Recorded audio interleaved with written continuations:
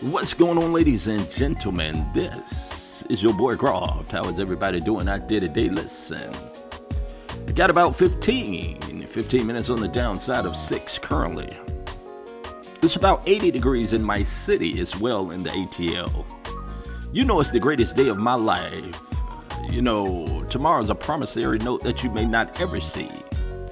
And yesterday is a canceled check, so all I got is right now, and I promise y'all, I'm going to make the best of it.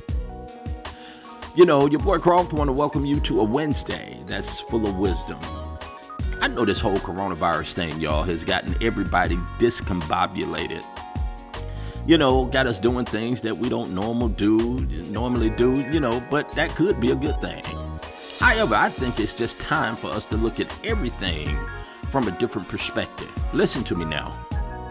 You know, you may just have to step out and find the right things to do. Now, if you don't hear clearly from God, just step in the direction that you think you should go and then just wait for peace, okay? If you lose peace, back out of it. Don't do it. I need you to continue to trust the process because his timing will be perfect with all that we're going through. Y'all know he's a right on time God, right?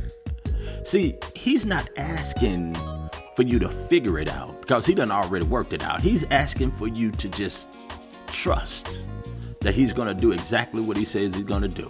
Okay? Don't worry. He hadn't forgot about you, and he's still able to restore. I want to thank you so much for your time this time. And until the next time, I hope it's better than the last. And as my dad would always say, you're never out of business when you mind your own. This is your boy Croft. We'll holler at you later. Peace.